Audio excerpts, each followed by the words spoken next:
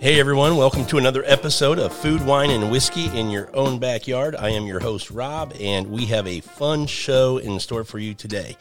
I am on location with my lovely wife, Sandra, and we are out visiting with Adega Vino Winery, and we have Michael and Andrew Bilger. Am I saying that correctly? That's correct. Okay.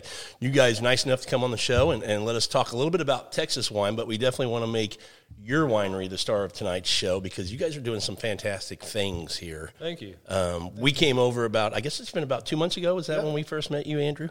And we're just so impressed, and we thought it would be a lot of fun to have you guys on the show and just kind of let all the listeners kind of get some background on what you guys are doing and then kind of talk about Texas in general and cool. what's going on in the region over here. Great. Let's start with a little bit about both of you all. You know, a lot of times people hear new winery and they think, well, they must have been wine guys. They must have worked at a winery or the family's in wine or something like that. But I found out from you that's not the case. No, we just drank a lot of wine. And if you're going to drink a lot of wine and it costs money, you might as well make your own. That's exactly correct. There we go. We were thinking of ourselves. Okay. So how did that happen? What's the story there? And let's get about this close. Okay, yeah. So, it's kind of a cliched story, but it's true. I wanted to make wine since I was about 17 years old, and Michael and I spent a great deal of our summers as kids in California, out near Yosemite, California. And one of my favorite things to do was go to the coast. And so I went to Morro Bay and Los Osos quite a bit during those summers. And going over there, you had to go through Paso or you had to go through Atascadero, depending on how you went to those two locations from where we lived.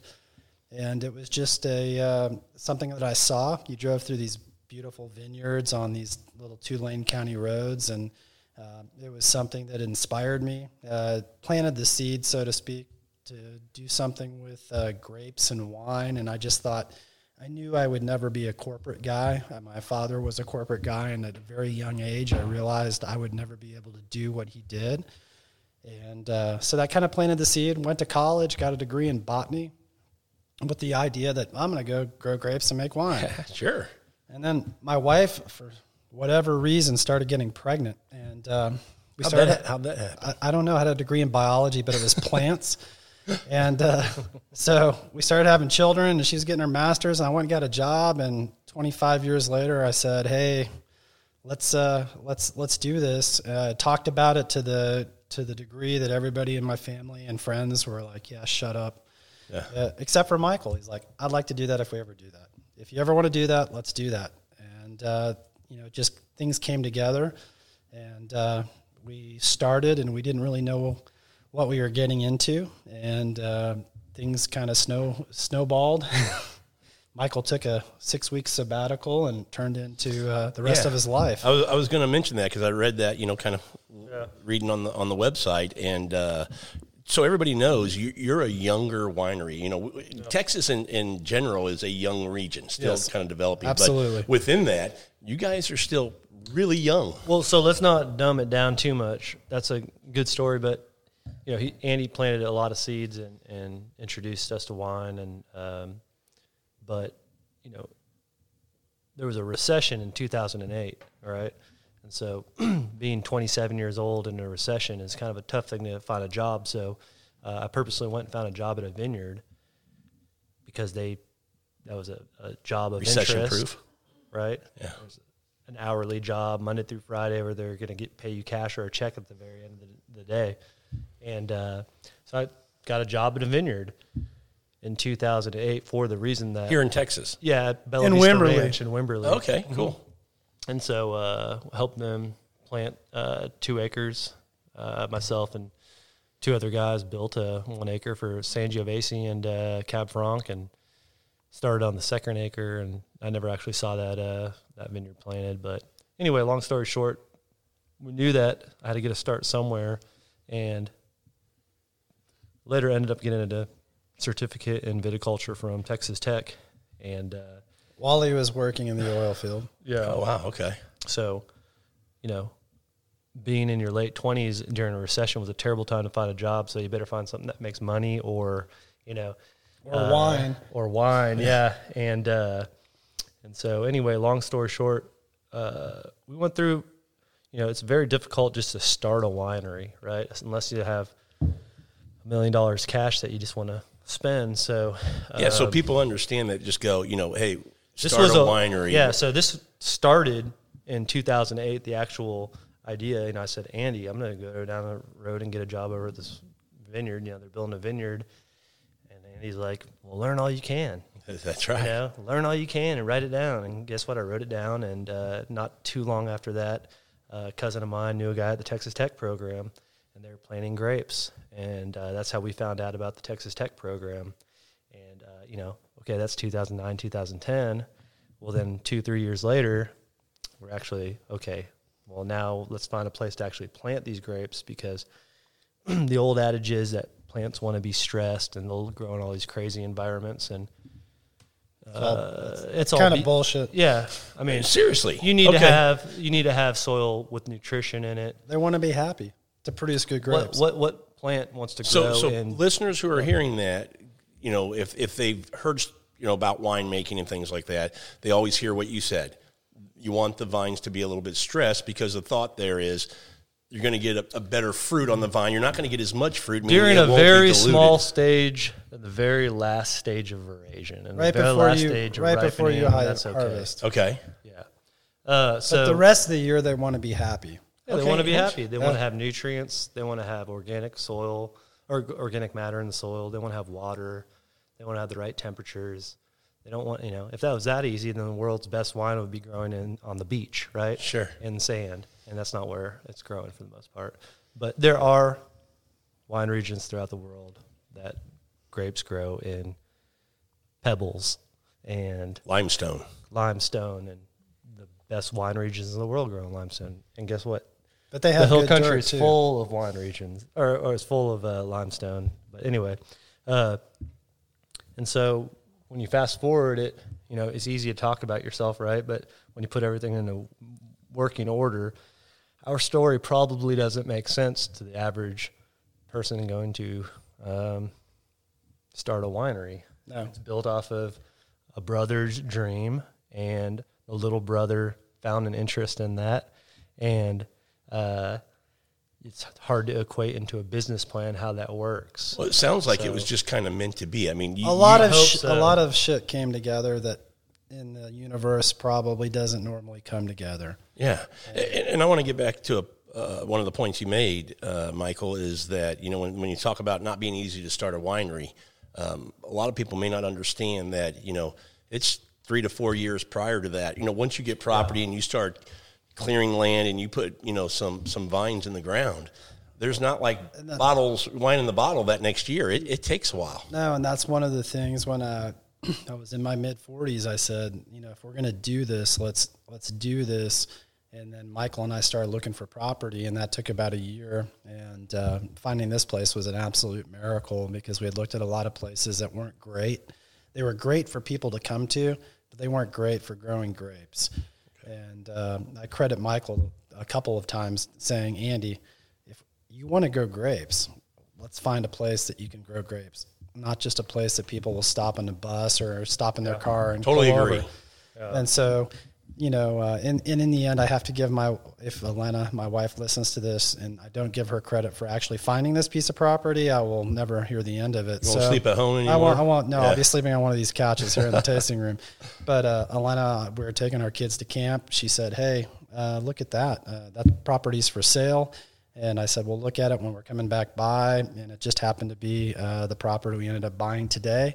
And this is a street that I've literally been going up and down since I was 13 years old. This road, 1623 Ranch to Market Road from Blanco to Stonewall, Texas, is a street that I've driven up and down since I was a kid. And I remember this road. And so having a piece of property on this road has an extra level of meaning to me, because it really does connect me to my youth. A lot of sentimental meaning. Yeah. I mean, just to be crass, the gas station in Stonewall that they're about to tear down, I remember taking a piss in that bathroom in 1982, and that's where LBJ used to buy gas. Is that right? Oh, yeah.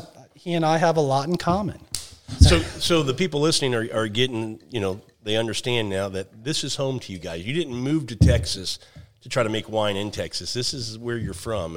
And you said that you absolutely loved wine and being out in California, but you never had, I mean, one, let's be honest, real estate's freaking expensive, and who would want to do that? But you always had that passion to come back to Texas and make wine here. Yeah, and we spent summers there, and I gave it a go for a year after I graduated, but Michael was a lot smarter and said, F that, I'm a Texan. Yeah. And so, Texas is our home, and this is where we want to make wine, and this is where we grow grapes, and this is all of our wine is 100% Texas wine. We truly believe in that, and I give a shout out to Chris at William Chris for starting the 100% being very vocal about it. Yeah, the 100% Texas wine, but that's something that we truly believe in, and we'll always make wine from Texas wine, or we won't make it. And you bring up a good point, and a little shout out to Chris and them, because I think they do a great job as well. But I think you all, like them, understand, and I think Texas, this region early on, were trying to make the wines that they thought people wanted to drink, right? The big cabs and things like that.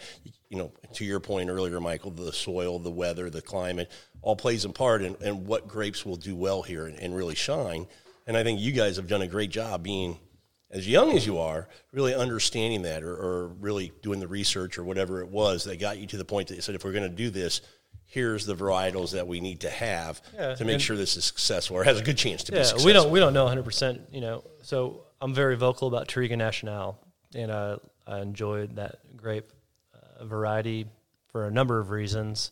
This year we're finding out that it's, we have some wood damage in the vineyard where we don't have it on other varieties. So, over the next few years, maybe we'll find out that, it's just, we don't know how to combat some of that wood damage or wood disease. A lot of these things are learning as you go, curves, and learning as you go, and being hyper vigilant about talking to as many people as you can and being educated about it, and not making decisions all the time just for a monetary reason. And that when I say that, I want to be a little philosophical in it, and you have to make money. So we're not saying that you can't, create a wine and give it away for free, but what you have to, you have to. We're not giving it away for free.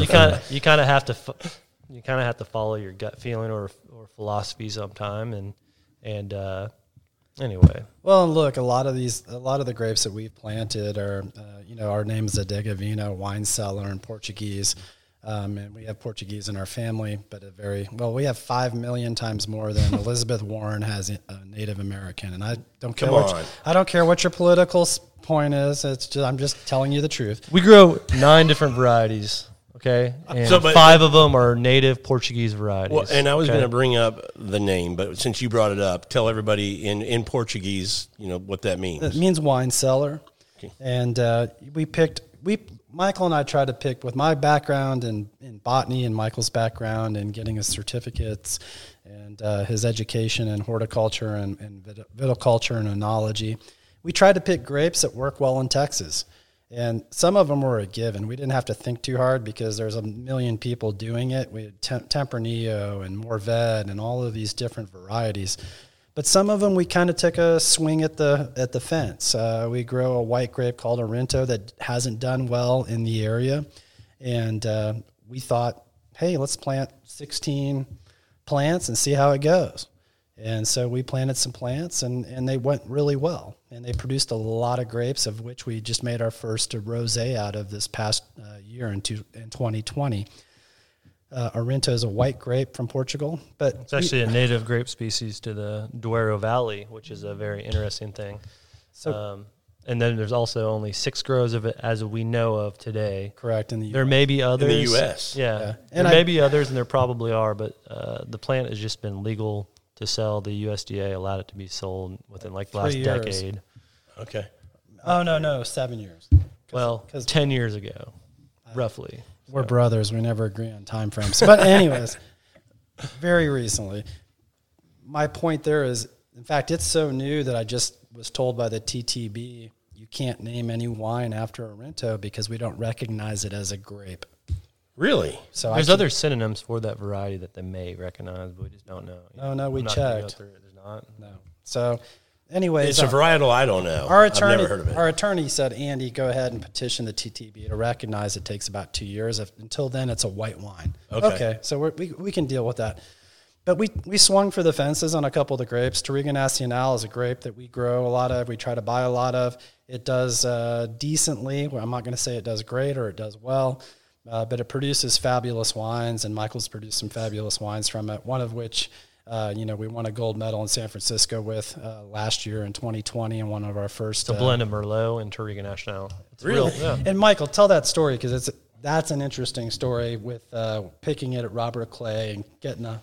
Yeah, we just last minute, we have Touriga Nacional planted here, and it's very hard to get a hold of. Everyone really wants to keep their Touriga and not sell it if they make wine. And if they do sell wine, or if they do sell grapes, it's usually under contract to someone else. And, I like to describe Touriga Nacional as a Cabernet on some wild steroids. It has a lot of big fruit and volume up front, and Smacks you around. It smacks you around a little bit, and it also has a lot of tannin on it. So are you growing it, or are you Yeah, we sourcing grow it? You are 3 growing acres of it. Yes, And sourcing it. and sourcing it. and sourcing it. And if you're listening, you grow Touriga Nacional, call me up and let's buy some and let's work together. So that's interesting that you say it's like a cab on steroids. Yeah. A grape that I think about when I think about that kind of description is Sagrantino. Okay, so Which is it's similar in big volume, big mouth, a lot of mid palate, a lot of fruit. But Can there's age lot for a of- while? it can age for a lot. Absolutely. Yeah. And It's one of the largest tannin producers. So was about to Tannoc's say, known to wild be tannins. the biggest antioxidant producer. So tannin's an antioxidant, so it'll age you well, right? That's why all the Italians live so long because they drink so much wine, right? Joke, but they don't live long right now. they don't live long right now. But, That's the smoking. That's killing them right now. So it's a beautiful grape.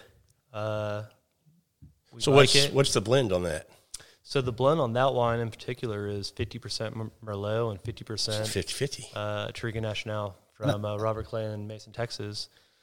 And, Tell them about the high bricks and so we went out to pick this late in the season. Touriga, and we tricked some friends into helping us because they thought, well, Mason's a beautiful area. We wouldn't mind going out there. And we said we had beer. We Okay. had beer. And Little food. my wife and No, we didn't have my any wife food. and her family came out and helped us, and We they were didn't- awesome. They worked all night. We didn't lie to them. We told them it was going to Yeah, suck. we told them it was going to suck. But we went out and hand harvested all these grapes, and it was just a very high bricks. High sugar. So high sugar translates into higher alcohol. That can be fun for some people, but it can also be a major turnoff to have hot wine, right? Well, he's a bourbon lover, so Rob would love it. Yeah, you like it. I'm a wine lover too, so you got that balance, So yeah. So it was about 17% alcohol. Really? Yeah, we used a How much you get taxed on that? It was bad boy? it was we had to use high, a champagne yeast to get it all the way through. high alcohol Zinfandel yeast. We had to We're use brothers. a high Zinfandel yeast, So reminiscent of the champagne yeast that we've used. anyway, we fermented it. It fermented pretty close to dry, and it needed to be blended out. So we I loved it though, by the way. yeah, Really? it was nice. The single varietal had a lot of. I always talk about grapes in the terms of tools that they have in the tool chest. Sure. And some grapes have one tool, like a Chardonnay. If you don't have that tool, it's just not going to work. But the wine that Mike made out of the Touriga had a bunch of very good qualities to it, but it was really hot. Yeah. It was, It was alcoholic. We didn't 16 or 17% alcohol, which is way over the point. Now, of- is that because they left it on the vine too long? yes. Well, that was our, we left it on the vine too long. Oh, that was so you we had the guys. opportunity to pick it a week before, but it's very difficult to find help. And Okay. We had We to had pick a- it ourselves. we had to get the weekend crew together to go. It was like pick 20, 28 bricks, Yeah. 28.5 bricks. something like that. It was up there. But it's high alcohol anyway. Long story short, we made a good wine out of it, and it won an award before we opened. That was cool. That's awesome. You still have some of that, or is it gone? Oh, we still have some. Okay, save a little for yourself. We'll open a bottle later for you. Okay, cool. Yeah. Okay, so brothers, but it's not just you two. This is truly a kind of family thing going on here. Absolutely. Let's talk about how important is family and everybody kind of. I mean, your son's here, Andrew, and I've seen your wife. Does she help out around? I mean, this is I've truly seen a her. family kind of. not to venture. mention her family helps out. So it's a Okay. multi-family. It's got some discipline. branches going all over. Yes. Okay. Yeah. In fact, her parents have been here, I think, for every harvest that we've harvested, including in 2018 when we harvested the Toriga Nessie now. Charles knows how to operate a mean weed whacker too. Yes. And He's so good at that. my boys, Michael's boy, he doesn't have his newest son or his son here who is, 9 weeks old, 10 weeks No, old? he's 12 weeks old now. Wow. Well, congratulations on that. Thank you. Yeah. So you have that son and then older children? Nope, Fletch is their first. Oh, really? Okay. And Fletch is even a family name. Fletcher is our grandfather's name, and then Lee is his middle name, which is Tiffany's grandfather's name. very So we keep, but so get back to how is this still a family winery, right? Before we get too ADD on some of these conversations, right?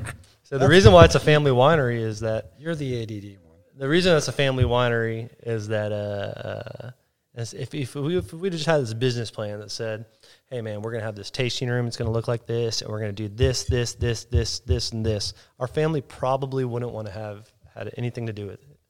And so the reason why it's a family, and this is philosophy of me thinking about this, the reason why it's a family winery Pros on. is because we guilt trip the hell out of each other into helping each other out. And thinking that's- it's a good idea. They Yeah. really think it's a good idea. And so that has worked since 2016 when we started building this place. And now it's like an essential tool to make your other family member feel bad for not helping you out So over here. manipulation But is now- a family skill. So our sister, who has Yeah. never been paid a dime, has been a huge help to this. Okay. Our father and my mom, but my father especially, our father yeah, especially, Boyd Bilger. I was getting ready to ask that question there, but They just bought a house in Fredericksburg last weekend. We've been trying to get him to move up here for 5 years. But, if everything that works here works because he fixed it, with the exception of computers, those work because we didn't let him fix them. yeah. He'll never listen to this, I think. But anyways, he's been the inspiration of somebody who works 7 days a week, works hard, gives it his all, and is willing to do anything for his kids. We were raised like we work, okay? That's how we were raised, and that's what you have to do to run a winery, and I don't know much about it, so we're not going to tout ourselves to be the best winemakers. We're not going to tout ourselves, but we're going to be proud of the product that we grow and create and that we produce. And so we're proud of the wines that we release, and there are certain wines that we haven't released because they may not be at the mark that we have for them. And, But we were taught we were taught to work and be proud of the work that you do. and just get up. If somebody serves you a plate of shit, you just get up the You next just day. get up and you take that plate of shit Yeah. and you make the best. But shit you're not palette going you to can. serve a plate of shit. No. You're kind of like that expediter in the back of the kitchen Yes. at a restaurant. Is it worthy to go out or not? And you guys So- kind of make that call. That's not something that we're interested in. Yeah. So we make such small volumes of wine that we would rather lose than serve something to some. I tell people this all the time, and I probably told you this the first time you Yeah, came you in. have. Michael and I, if we don't like the wine and we don't agree on it, it never sees the light of day in our tasting room, and that's not a lie. We've argued about a lot of things as far as wine, and but in the end, we've always said it's not ready, or it's not. We're not going to sell this wine.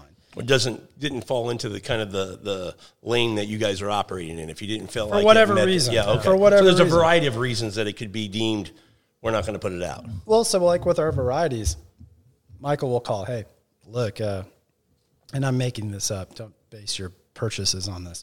The Syrah, it's not as good as I think it should be. Let's do this. Let's blend it with this and this. And so we go through those blending. We go through these exercises, and then hopefully, we don't ever know when you do it, but hopefully you make the right decision to produce something that tastes better than it would have on its own. Sure. And a lot of people around the world are very hung up on single varietals, and I don't want to steal Michael's thunder on that, but for us, we want to produce the best wines that we can produce, and if that means we're blending, and if that means that the single varietal is banging and drops your shorts, then that's the wine that we're going to produce, and that's what we're shorts shooting for. and skirts. All right, you can't just say shorts. Well, I was looking at the females. I didn't want to offend them. So if we can produce a panty dropper and it works, then we're going to Or a produce jock dropper, it doesn't matter. Again, he's falling short on both of those each time. Just playing. Yeah, I'm not that woke. But to your point, Andrew, a lot of people who might be into, Americans, I'm going to speak for Americans, because if we talk old world, almost everything's blended. Yes. I mean, you go to Bordeaux, you're not going to find a single variety. Okay, there's a Rarely. here's a conversation. Well, let me finish my point Oh, just yeah, real yeah, quick. yeah.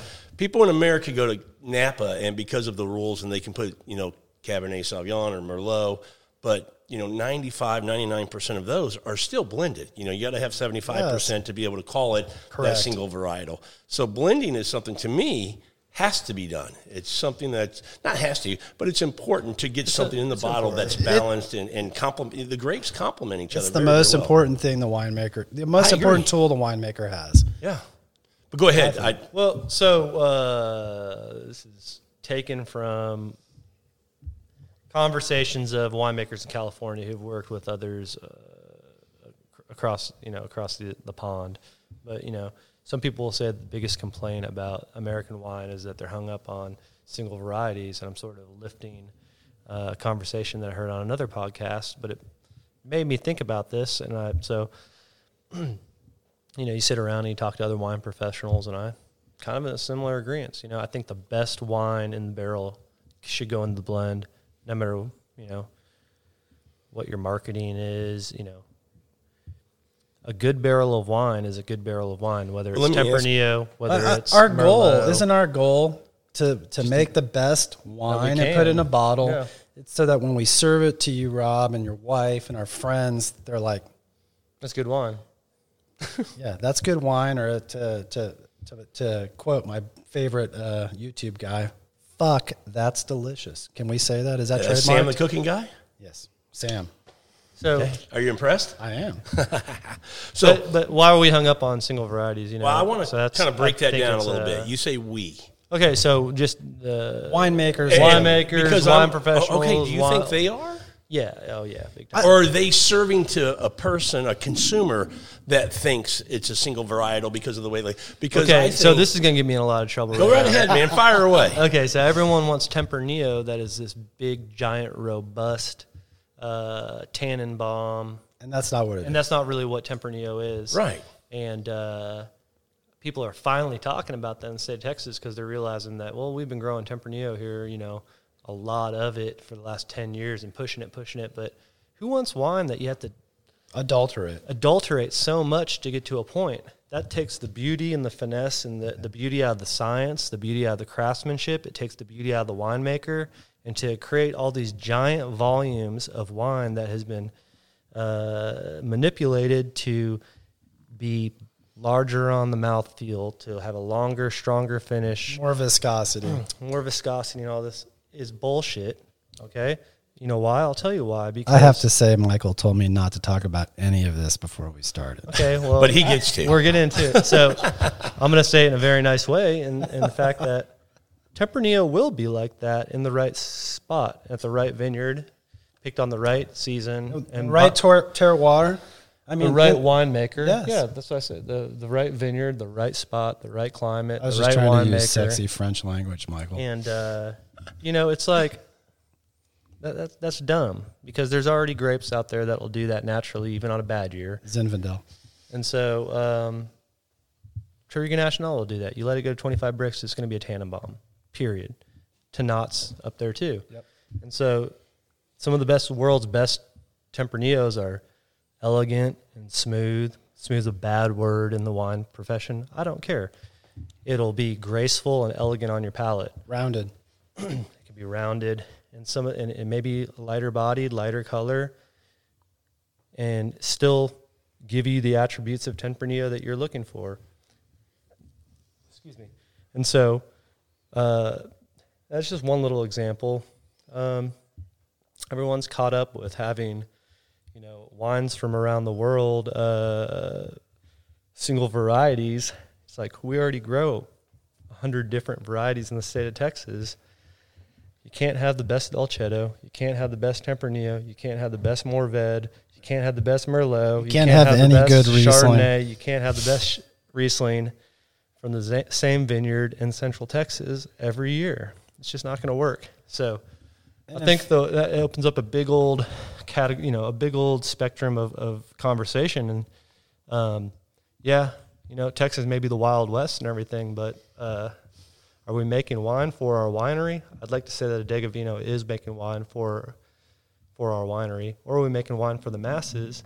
And we're definitely not making wine for the masses. Yeah, we're not making wine for the masses. Like, or that Tempranillo 18 that we just poured you up, it's a lighter mid-palate Tempranillo. I mean, that's a new wine that we're just kind of trying out, but we have an 18 Neil Newsom Tempranillo that it's made just bottled, a year ago, and it's a beautiful wine. We're going to hold on to it for a little bit longer. It's coming together in the bottle well, but is that a Tannenbaum? No, but it's fruit forward and it's elegant and it's soft on your palate. But not being a Tannenbaum. And it still says Tempranillo all day. Yeah, but it doesn't have to be a Tannenbaum. No, it doesn't. No. And that just to me makes it for maybe say younger or inexperienced wine drinkers. It's a little bit more approachable for them. Sure. And it can still be a very nice, elegant, balanced wine that they're going to enjoy. And I find the tannins are usually that breaking point where people turn off. Sure. Not understanding what it is. Exactly right. We have a couple wines that are very, very light Pinot Noir style wines that I call our gateway wines, our gateway reds. So if you're a white drinker or a rosé drinker, we have a couple wines that really attract you. But I find that tannin in like a 17 Tempranillo, that's what finally they're like, oh, I'm out. And it makes sense to me because that's where that tannin starts to show up. It can be astringent on your, sure, a detectable if you don't drink level. wine every day, But I'd like to say this. I think that the winemakers right now in Texas, and I'm just going to use a broad paintbrush.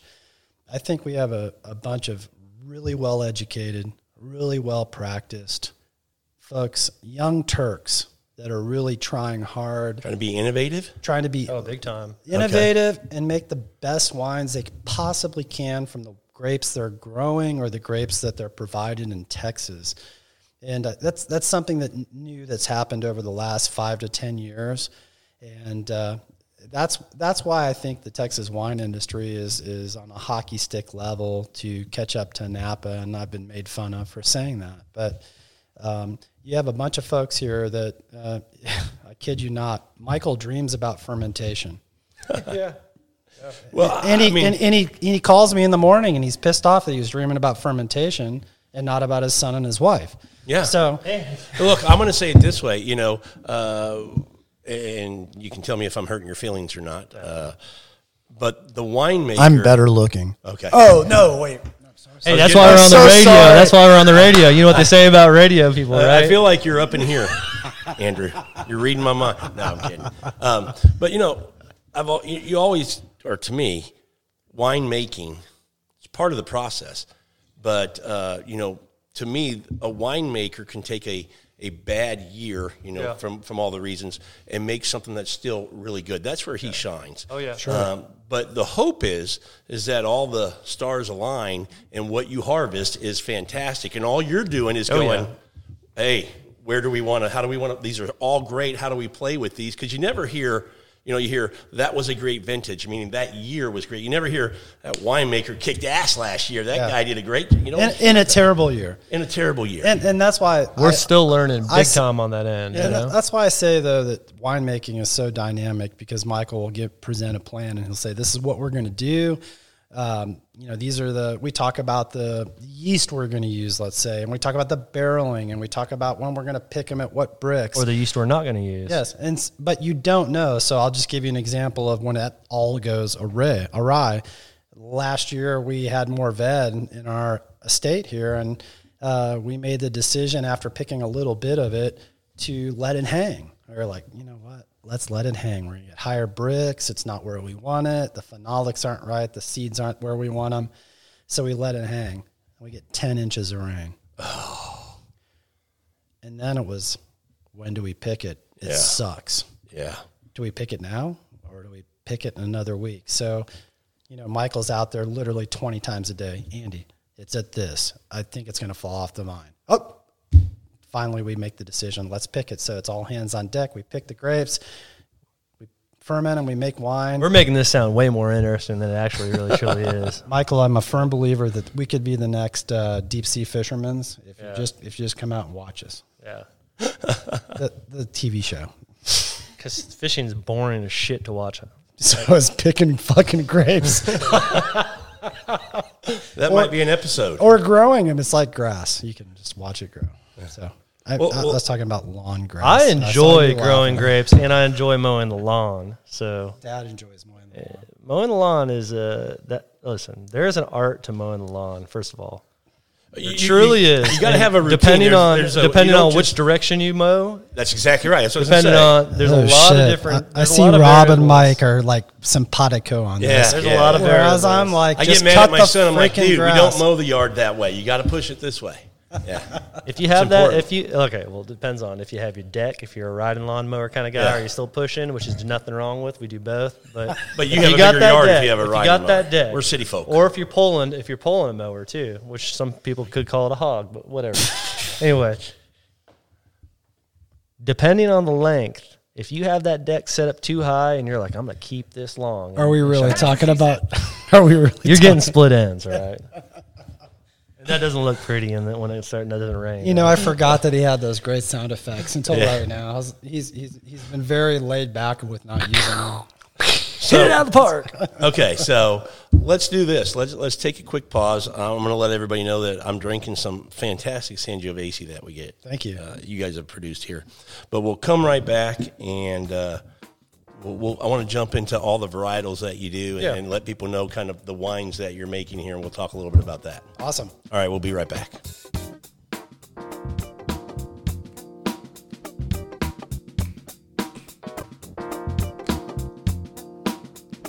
Get on up. Woo! Get on up. All right, little Michael and Andy adding to the entry back into the show. Thank you, guys. That was awesome. Give us a little more, Michael. Come on. You got the rhythm going.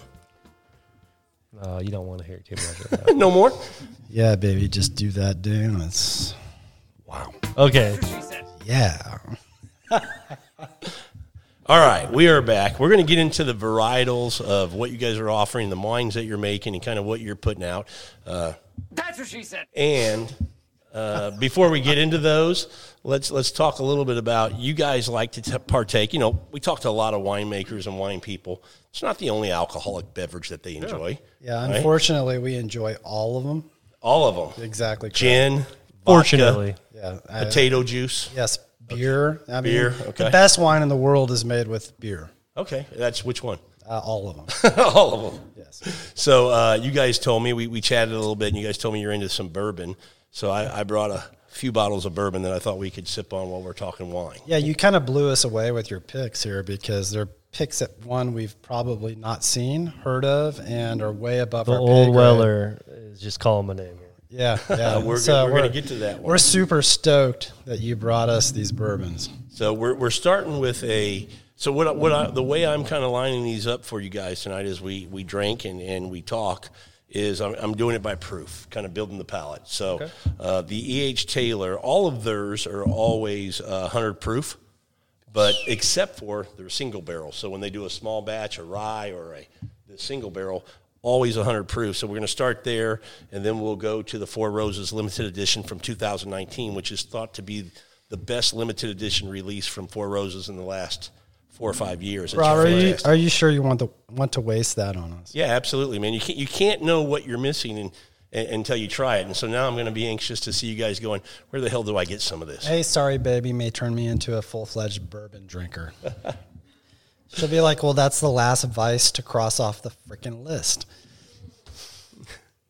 So we started talking, you know, the listeners have heard us say a few varietals that we've talked about that you guys make here or grow here to make wines with.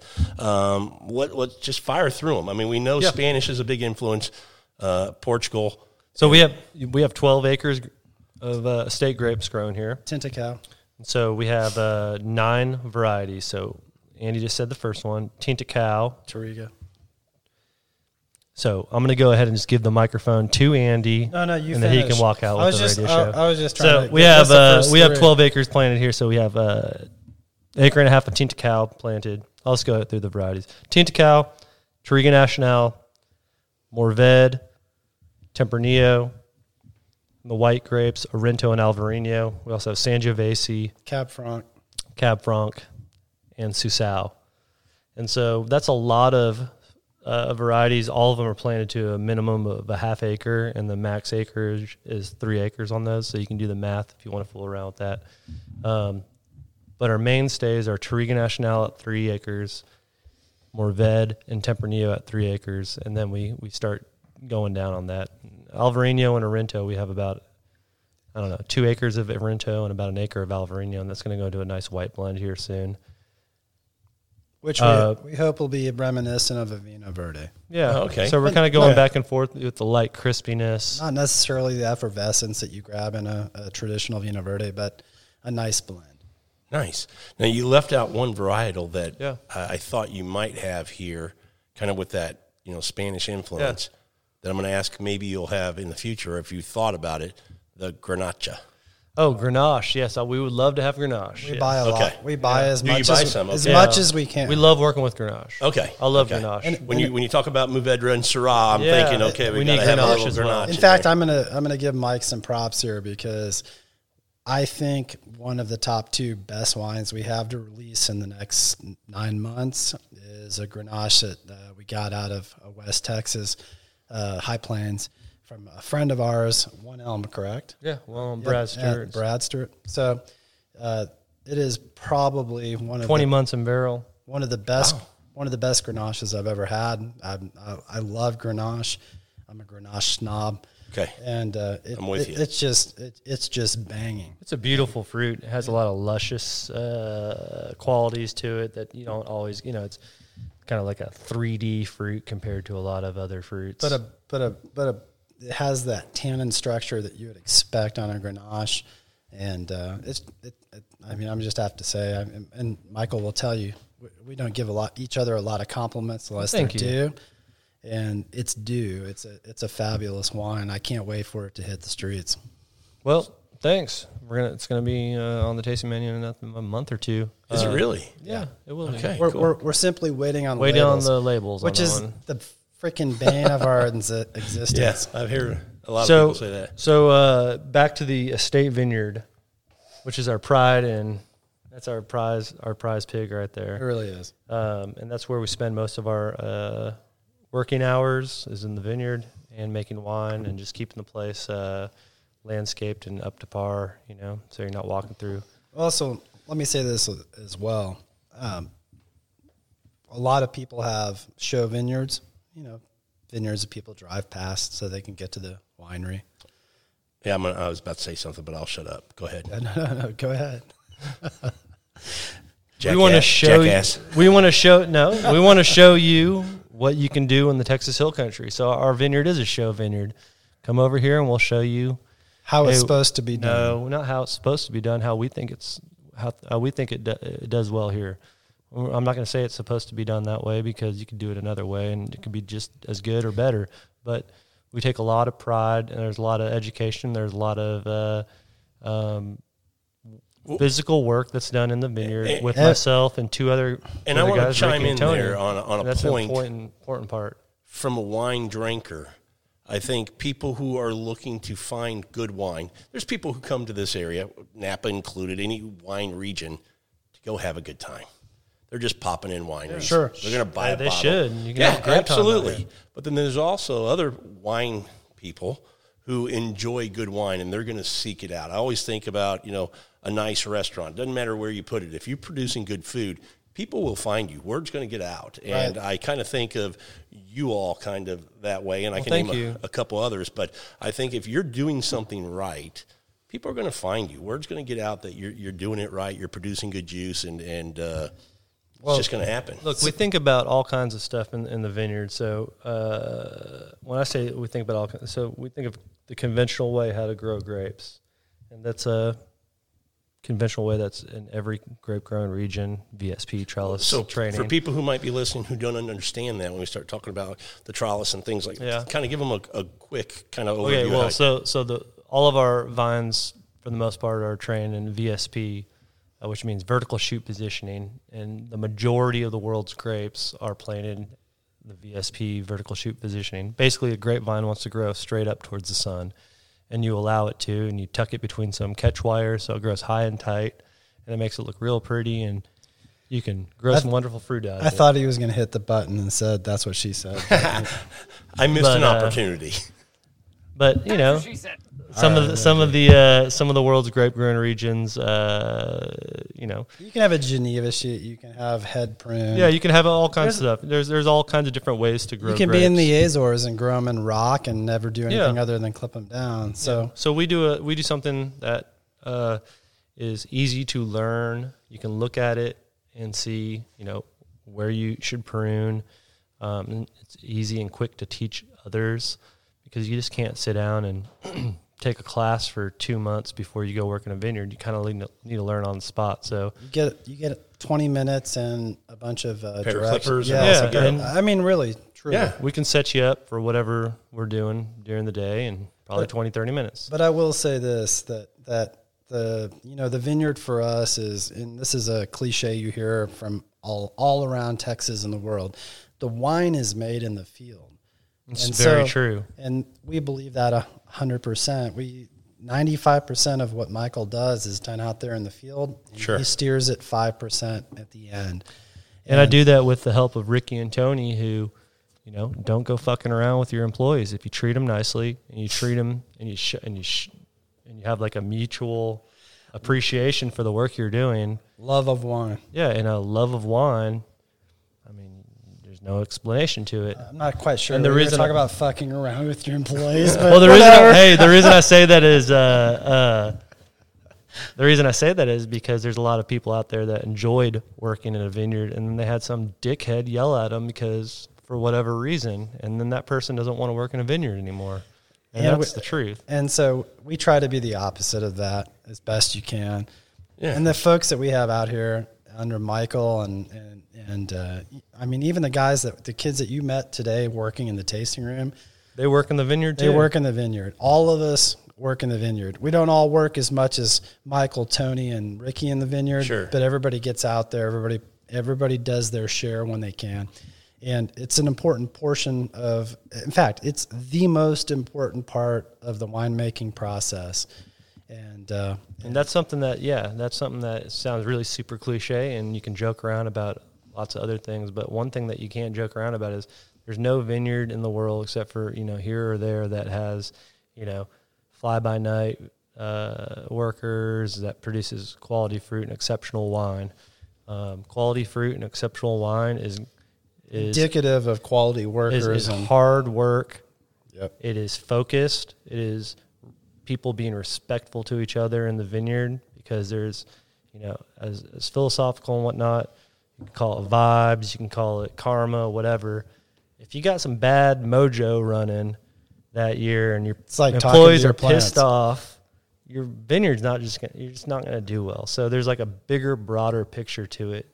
And we can't always be happy-go-lucky. Oh, Christ. You got to get deep. You're getting me into let your employees go surfing, Michael. I'm telling you, if you let your employees go surfing. It's true. All right, well, let's stay on the vineyard, because we talked a little bit about the vines and VSP.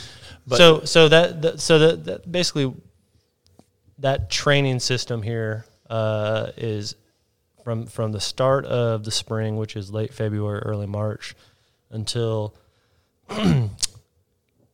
almost September, late August. We are either we're growing grapes, but we're either we're working in the vines. I mean, from late February. Tell them the process. I'll tell you the process really quick. Tucking and without getting into all, we're working the vines from late February, early March, all the way through August. And that's just the hill country harvest. And so a week to 2 weeks later, we have fruit coming in from the high plains, which is the Lubbock region. And it's fun. It's a beautiful thing. And let's talk about this a little bit because it's not just working the vines. There's other things based on weather that you have to do to kind of protect the vines. So there's hail, about canopies, birds, deer. So we have netting. Heat, Netting that we put up, and it's a 2-for-1 kind of deal. It's birds and hail Really? it keeps out, and it's an important thing. We're really smart. We get 2 for 1. A lot of people just think it's birds. 2 for 1. Yeah. But hail, Hail's once in a bad. while, Yeah. but how often do you actually see hail here? All the time. We do see you hail really? here That all the often? time. Look, We saw hail here 2 nights ago, not 5 miles north of here, they had golf ball to tennis size hail. I did not realize in this region 2 you years got that ago, much hail. Yeah, 2 years ago, very good friends of ours at Narrow Path were basically 1.5 miles as the crow flies between the vineyards. They were decimated, 70% loss, and we flew through with no hail. So is there a season, or is it just hit or miss? Spring there is is a season. spring is the Okay, worst. I figured it kinda was. It's the cold fronts and the heat from the Sure. Gulf, and you get big hail, and that's the biggest. One of the reasons that we want to be 80% a state possibly in the next 2 to 5 years is because if you say you're going to be 100% a state, then you're going to have years where you lose. And we don't want to lose. We can't afford to lose. We have to hedge that. So we're always going to try to buy grapes. And there's grapes that we don't want to grow or we're not going to grow. That you need to blend with something else. Sure, but there's like Viognier. We can buy Viognier from the high plains that is beautiful. And so there's not a reason for us to grow it here. But there's a lot of grapes that we only grow here or that nobody else grows. Sure. And so we actually grow a grape that only one other person grows, and that's Doug Lewis over at Lewis Wines, and that's a Rento. It's a grape, and shout out to Doug Lewis for choosing that variety. I found that out Andy did too, after we put the vines in the ground. we thought we were brilliant. And we found out not even 5 miles away, they'd planted 6 acres. How of long it. had he No, had like, it? he has Years. No, two or three years before us. He has 2 acres of it, and he's done real well with it.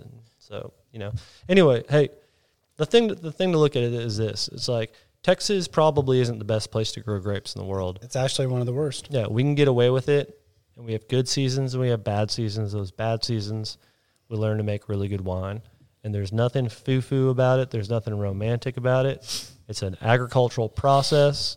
There's nothing mystical about it. I'm going to it's- question. so I'm gonna here's the question you a thing, little though. It's a little bit mystical. Come on.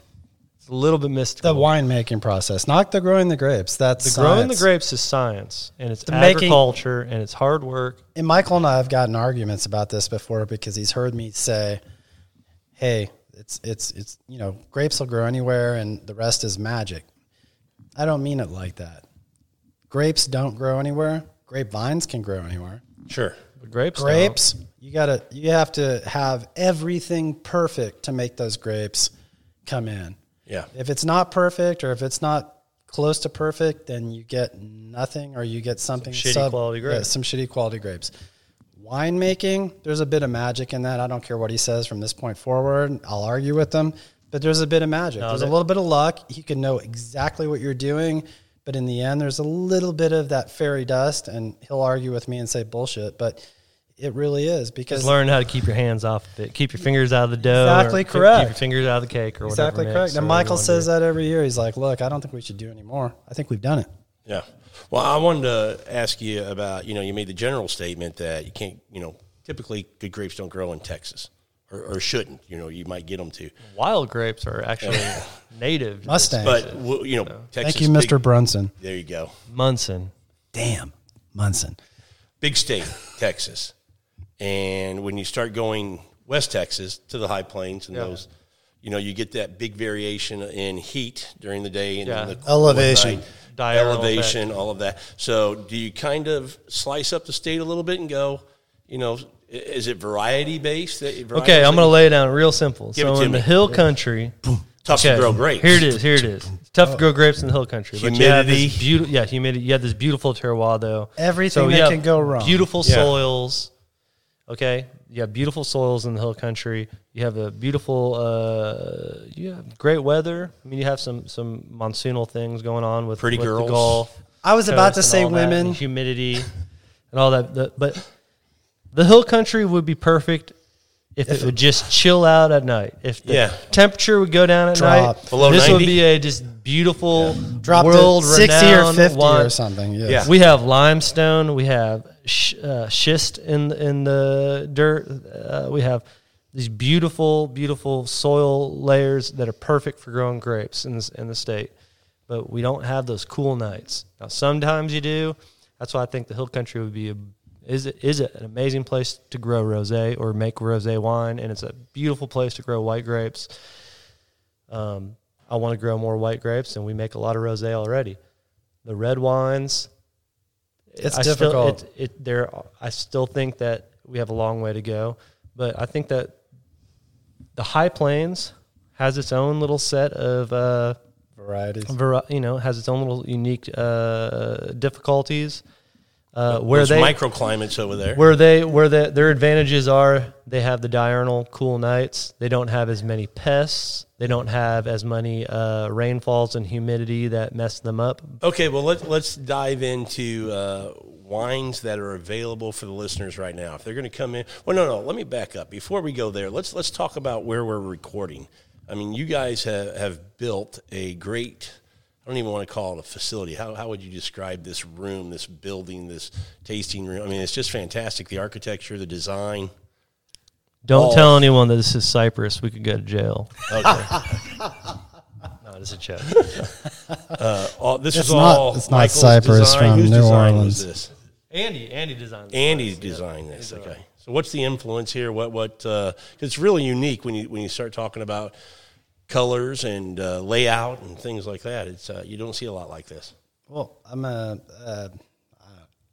I've always wanted to build something modern, and I've always wanted to build something with a Scandinavian feel to it and part of it.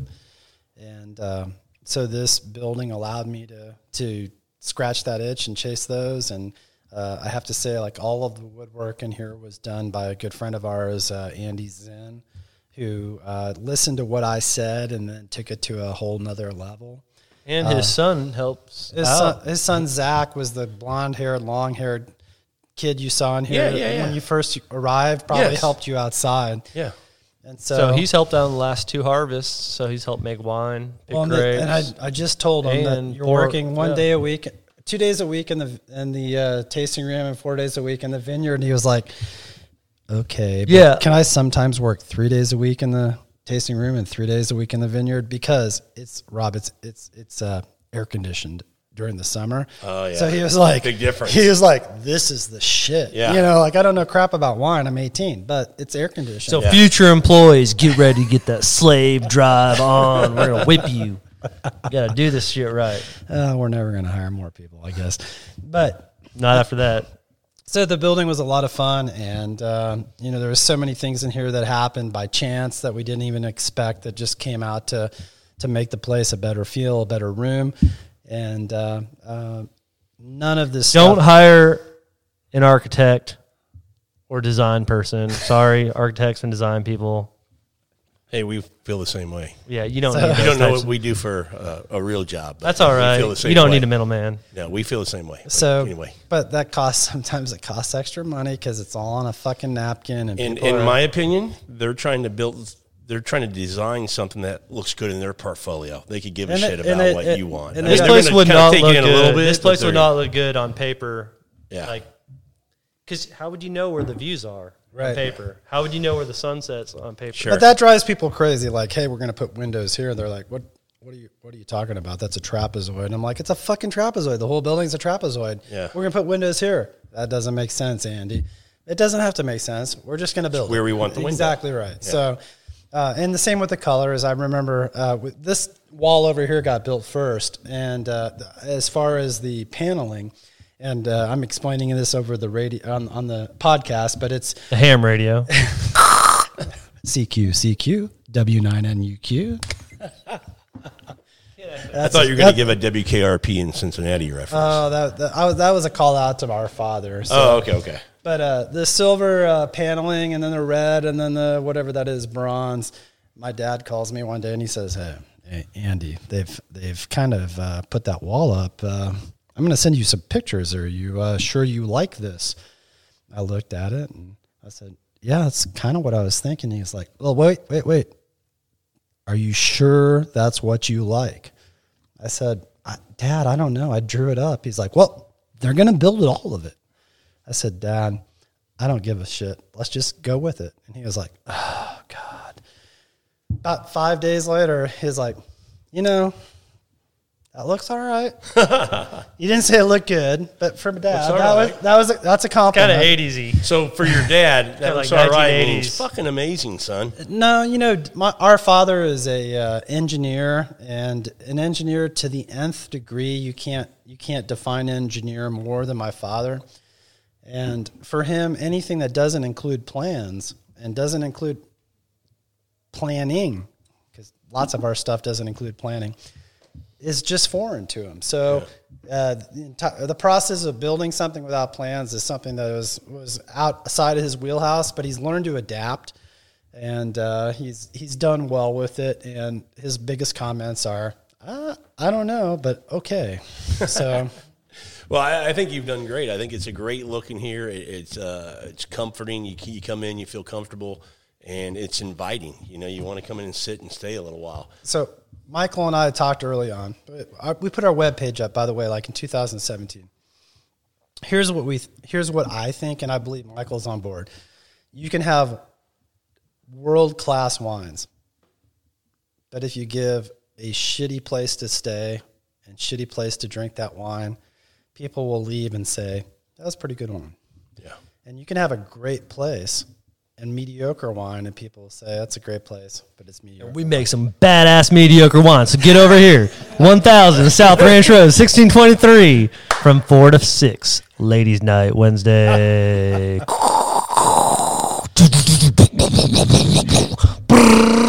Sunday. I just had to say that because that's what Andy reminds me of. But you could have mediocre wine in a great place. Well, you didn't, like always, you never let me finish the That's fucking why I'm the sentence. little brother. It's almost exactly like you're married. Correct. It is almost like we're married. In fact, 10 years of marriage counseling has helped me greatly. There you go. So, what I was going to say to finish that was, wait, what are we talking about? No, I'm kidding. Look, in the end, it's. I actually did forget. You want both experiences. 4 to 6 Wednesday night. Ladies' night. You want great wine and a great place to experience it. I think the two have to go together. Yeah. And if they don't go together, then you've missed something. And there's a lot of places that have wonderful wine. And so I think that wonderful wine and a great place to experience it, the experience is as much as the setting, and the wine makes that, and wine is the time machine. And I think it's because of the setting you're in. 10 years from now, I hope that you remember not only the wine and the bourbon that we're drinking right now, copious amounts of bourbon, and that you're taken back. If there's a flavor or a scent or a smell or a taste on that palate that you have, you say, oh, that reminds me of that stupid fucking night I was talking to Michael and Andy Bilger at Degavino. So it's like hospitality is a fleeting thing. didn't get that. Service is fleeting. Like that's a dying. Like most people don't know what service is until they're taught, and that's why they go get a pendulum or whatever and tell people that they're really good at service because they passed a test. That's stupid. Service is just being nice to people, knowing a little bit about what you're pouring, and creating a space for them to, it's called hospitality. Hospitality is what it's called. You wanted to spit it's that called second part out. hospitality, and it's just catering to. And I think some of the biggest compliments. Keep it simple, stupid. Keep it simple. Some of the biggest compliments we've received here is, you know what? The wine was excellent, and I love this place. And the server, he didn't tell me what I was supposed to taste. She didn't tell me what I was supposed to taste. She just said, that's great. This is what I taste, or this is what I experience. And that's what we want. We want a place where you can come in and drink wine. It's not a highbrow environment. We're not going to hold you if Pinkies you say aren't up. No, some of ours are, but if you say Tempranillo, we're not going to correct you. Okay, fair enough. If you say, Because I actually like to hear people say that. To be honest with It's you, a Texas twang. it's a Texas twang, and Yeah. it's nice because people are excited about drinking Tempranillo. Yeah, or so Tempranillo. and he's going to go, that's what I said, Tempranillo. and who cares? right? I mean, like you like it or you don't like it. That's actually the most, that's the thing that makes the most sense to me. Like, I liked it. Okay, great. I didn't like it. Why? I'd like to know. I mean, I don't always ask if somebody doesn't like something, but the biggest thing is you enjoyed it, and that's what we're shooting for here. Let me get another glass of that Myrtle Little. Myrtle Little. Let me get some of that Myrtle Little. And some of that Wagner. What? He was a great composer. What? No, Viognier. Oh, absolutely. But people palates are different, and that's what makes the world go around. You're not going to like everything. Yeah. You're going to find things you like and some things you don't, and there's nothing wrong with that. Look, when we started, I thought, if people like one or two of the 8 or 6 or whatever wines we're serving on our tasting menu, then we've hit a home run. Yeah. If somebody likes one of them, we've done great. Here's the business plan. 1 out of 10 are going to be excellent. The other 9 are going to suck. But I'm telling you, Wednesday night is ladies' night, 4 to 6. But to your point on the business plan, it's on the website, and I saw that. 1 out of 10 will be great. That's exactly what it says. But to your point, mentioning business plan, I do think that's impressive. On a leap year. On a leap year. Don't forget the leap year. You guys put that out, that you're very transparent about what you're trying to do here and what you're trying to accomplish. 2017, I'm a firm believer in it. And, it's a discussion that takes place here all the time. But I want people to remind us if we veer from that plan. I want people to tell us, hey, look, I saw your wine at HEB. You lied on your webpage. I want people to say, hey, you're doing exactly what you said.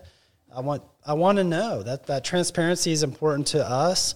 And there's a lot of bullshit in business, and there's a lot of bullshit in wine. And we're trying to cut out as much of that bullshit as we can. And when we're wrong, I want to know about it. Yeah, nothing wrong with that. So, but back to you. Go ahead. What do we got for a singles night? Wednesdays have just extended Wednesdays to Thursday. is ladies' night. When do we have singles night? Saturday, 5 o'clock. Saturday, 5 o'clock. A dag of vino. Nacho bar for all the singles. Okay, and swingers? Bring your sausage. Swingers across the street at the other winery. All right. Get out of here, swingers. You guys, just joking. Come in and drink some wine. We got to get him off the bourbon. All right. Hey, this was the guy that... It's more funny. Yeah, he said... Hold on. This is the guy when we were in break that said, seriously. Quit horsing around. Andy, when we come back on... Andy, shut the fuck up. Let's be a little serious about exactly this. Right. Yeah, so just so it's getting called out on the podcast. Please call me out on this. Rob, I knew I loved you. Yeah. But no, you have a great facility, great space inside, but you also got a great space outside. Do you guys do anything, during certain times of the year where you have a barbecue or a food truck? So we do have music. Awesome wine club pickups, and we really take the extra mile to make sure that we have some really good food. Like this upcoming wine club pickup, we have Barton Barbecue. It's a good friend of ours, JB, the Driftwood. He's coming out and he's doing some birra, street tacos. He's doing stuffed quail, and some amazing pork chop with a smoked apple chutney. Yes. So that's not just a pickup. That's a come hang out. That's come hang out. You take your wine. We noon to 4. We close for the day. Okay, yeah, sweet. We close to customers, and it's just wine club members. Yeah, that's awesome. Noon to 4. We're gonna have a good time, eat good food. And let me say this. Our goal is not to have 50,000 wine club members. Our goal is to have less than 1,000 wine club members, because we want to know the wine club members. We want to have a relationship with as many as we can. That's not always possible. But our goal is not to expand our business by having 22,000 wine club members in 10 years. Everyone's got a calculator. It's easy to do some math. Sure. And so you could do math all day, but you have to have fun going to work, and you have to enjoy what you're doing. And the only way that we can truly keep our thumb on everything is doing smaller production, lower yields, and that's really the way to do it. I'd like to ask you a question. Sure. What makes you do what you want? Do this? What makes you want to do this and talk to people? Well, because I've looked at your catalog, yeah, and you've interviewed and talked to a wide variety of people who are. Michael. Don't punch me, but they're far fucking smarter than we are. Way smarter than me. Yeah. So yeah, what brings you here? What brings you to do this as your advocation? Because I know it's not your vocation. 2 things, and one is the most important, and then let me highlight that one. Then we'll get to the second one. Wednesday night, ladies' night. You know, so this is 6 to 7. a milestone that I've hit, being able to, get to know you guys so that now I can come on a Wednesday night. So I'm happy about that. No, We actually have dance class on Wednesday night, and it's not pole dancing. But we do is have that ballroom Thursday or dancing. Wednesday? That's Wednesday. Wednesday night, ballroom dancing, what night? Pole dancing, what night? Second and fourth Wednesday Andy of said, every Andy month. said that's pole night. He wanted No. I don't know. We're accepting. off the rails. We're accepting applications for all positions. People are listening going, that is a badass winery. I want to go over there and hang out with those guys. Yeah. No, but back to your question. Just like you guys, with wine, you have a passion for it, and it's something that you love to do. And my wife puts up with me. And I can tell that already. Yeah. God bless her. Absolutely. She's going to heaven. Yes, absolutely. Living in hell for all these years. Penance. That's what she's give me doing right thumbs now. up. Yeah. She knows that I cook for her, and I clean as well. But anyway, I love to cook. I'm Does a big he really foodie clean? guy. Oh, he does. No, he does not clean. Okay. That's a lie. Anyways, let's go on. He cleaned shop with Elijah Craig and the Old Weller. Exactly. And No, that's all I you love have. food, and love wine, love whiskey. Used to be big into craft beers, and still like a beer every once in a while. But, you get into Facebook, you get into all these groups, and a lot of it was just a point and click, and people would post, and I went to this winery, I went to this restaurant, the food was great, look what I ate. And kind of like art, I was saying this earlier, you see a piece of art, and you go, okay, that's awesome. What was behind that? What was the story to get to what you put on the canvas or the sculpture that you made? And I want to know that story. You have 500 questions that you want to ask. Yeah, so kind of food, wine, whiskey, kind of all fall into that category for me. Somebody putting out rockin' food at a restaurant. I'm like, okay, who are these people? What's the story? How did you get here? What's your passion that got you to doing this in this place? Wine, whiskey, And to me, you see a lot of groups and places and podcasts that focus on one. But I really believe they all go together. If you go into a restaurant, you're going to be able to have a wine and a cocktail or a whiskey or whatever, and you can kind of have that conversation about all of these things that go together. So it's just a passion of mine, and I knew I couldn't cook. I like to cook at home. I think I do a fairly decent job cooking, but I knew I wasn't going to have She's shaking her head yes. I wasn't going to have a restaurant. I She wasn't said gonna no open a on winery. cleaning. Yeah. Yes. And so I said, how can I get involved in this community? And this was a way that I said, I think this is what I want to do. So, Well, that's very cool because, one, you're very good at asking questions. And two, you're very great at bringing really badass bourbons with you. So you want to do a follow-up show? And I think that should be kind of a little segue into the final part of this. Like, we just drank what, and what does that mean to you? I mean, we've been plying you with wine all evening, but that bourbon was freaking spectacular. And so what are we moving into next? Okay, so we started off, like we said at the beginning of this segment, with the single barrel from E.H. Taylor, and I'm kind of running you through proof. So that was the first one. This validates to everybody that we're not just chugging bourbon. We're still sipping that first one. I've had 6 glasses. Chug, chug. So the progression from here would be, let's go to the Four Roses, which is 104 proof.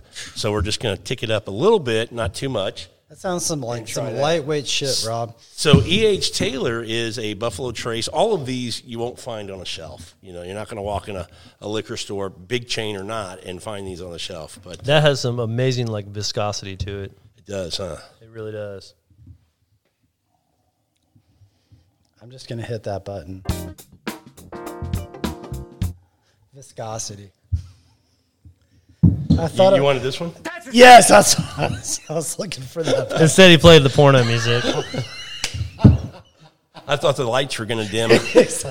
Let me tell you about I that. was like, damn, one button off. Let me tell you about That's the what she resistance said. to water. That's the measurement of it, baby. Yeah. So what you have here is Four You know what I'm Roses. talking about, resistance to water. Yeah, viscosity. What's up, everyone here at the science aspects? Yep. No hand raising. So He's like, I drove all the way here for this. By the way, if you I want to just talk keep about going back to nerdy we're gonna wine be stuff serious. all day, if you want to talk about nerdy wine, I love talking about that. Yes, we do. So if you want to come out here and come visit us and have more of a serious conversation. Did you say nerdy or dirty? Both. Well, nerdy, but It gets dirty. It probably does. Fingers are in the dirt. That's what she said. No, Wednesday. Okay, so what you have in your glass now is That's totally different. Yeah, it's going to be totally different. That's Four Roses. So do you know anything about Four Roses? No, nothing. So they have 2 yeast strains and 5 mash bills. So they make 10 different recipes. And if you get a single barrel at the store, it's always OBSV. But what bourbon connoisseurs like to do is find when a group or a store goes to Four Roses out in Kentucky and picks a single barrel just for them, you don't get to know what recipe you're getting. You taste through 6 or 8 barrels, and when you pick the one you like, then they'll reveal to you this is a OBSO or an OESO or an OESK or whatever the recipe is. And once you've picked that barrel, they'll barrel it and send it back to you. So this one is a blend of Brent's, he's the head distiller there, 6 recipes he picked out to blend into this bourbon, and it's a limited edition yearly release. This one's from 2019. So, Rob, I want to pick your brain on this. I don't want to tell you what I'm tasting on my tongue, but there's a lot of like mid-palate fire. So I'd like to hear what you think. Spiciness. Spiciness. Yeah. Yeah, I'd like to hear. I'd like to hear what your taste profile is of this. Because So when you say fire, is it the ethanol, the ethanol, alcohol? yes. Okay, so it's your palate still. You probably don't drink a lot of bourbon. I don't. I was introduced to Scotch on a trip to Scotland. That was the first time I'd ever been able to choke it down. And by the end of a 10-day trip, I was like, choke it down. That's what she said.